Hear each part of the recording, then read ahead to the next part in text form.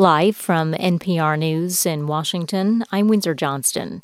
The White House says President Biden is unveiling a new strategy aimed at reducing supply shortages in the U.S.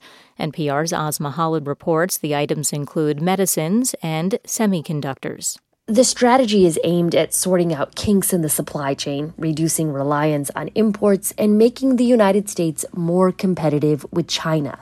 It's focused on 4 particular sectors: pharmaceuticals, semiconductors, advanced batteries, and rare minerals.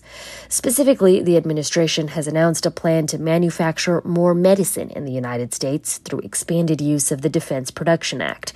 That's a relic of the Cold War that gives the president the authority to direct industrial production for national defense purposes. The White House intends to invest $60 million on domestic production for key drugs that are in short supply. Biden will establish a trade strike force to deal with unfair trade practices from other countries that erode critical supply chains.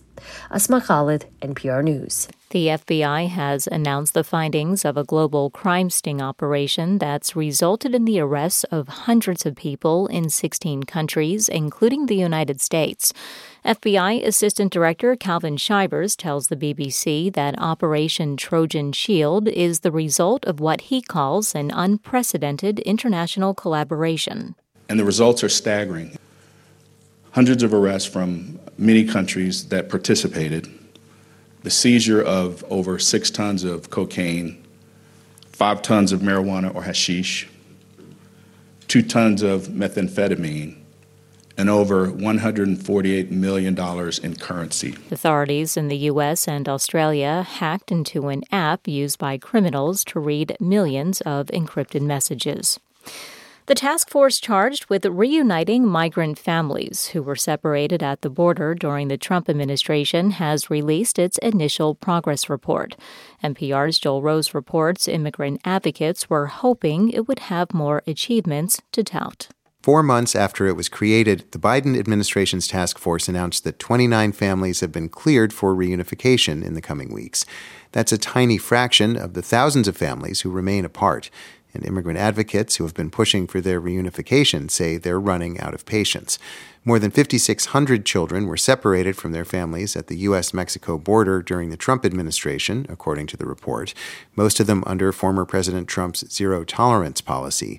While many of those families have already been reunited, more than 2,100 children could still be separated from their parents, according to the task force.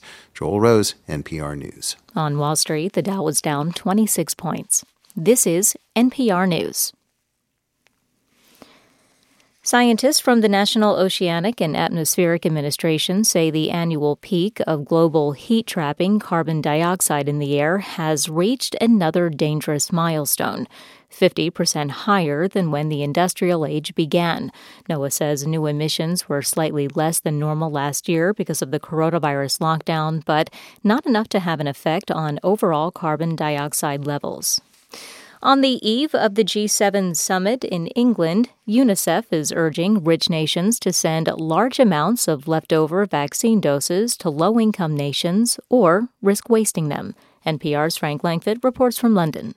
UNICEF is asking the G7, the group of 7 of the world's largest economies, to donate 20% of their vaccines in August. Rob Yates runs the Center for Universal Health at the London think tank, Chatham House. We are in this sort of two-track world at the moment in the United States and the United Kingdom, that we're opening up and having meals out. But you just speak to colleagues in India, Bangladesh, Nepal, and in sub-Saharan Africa. And, there's a real fear and worry that things are going to get worse from an extremely bad situation. The UK, which is hosting the G7, says it has vaccinated more than 40% of its population. Nepal reports it's vaccinated just 2%.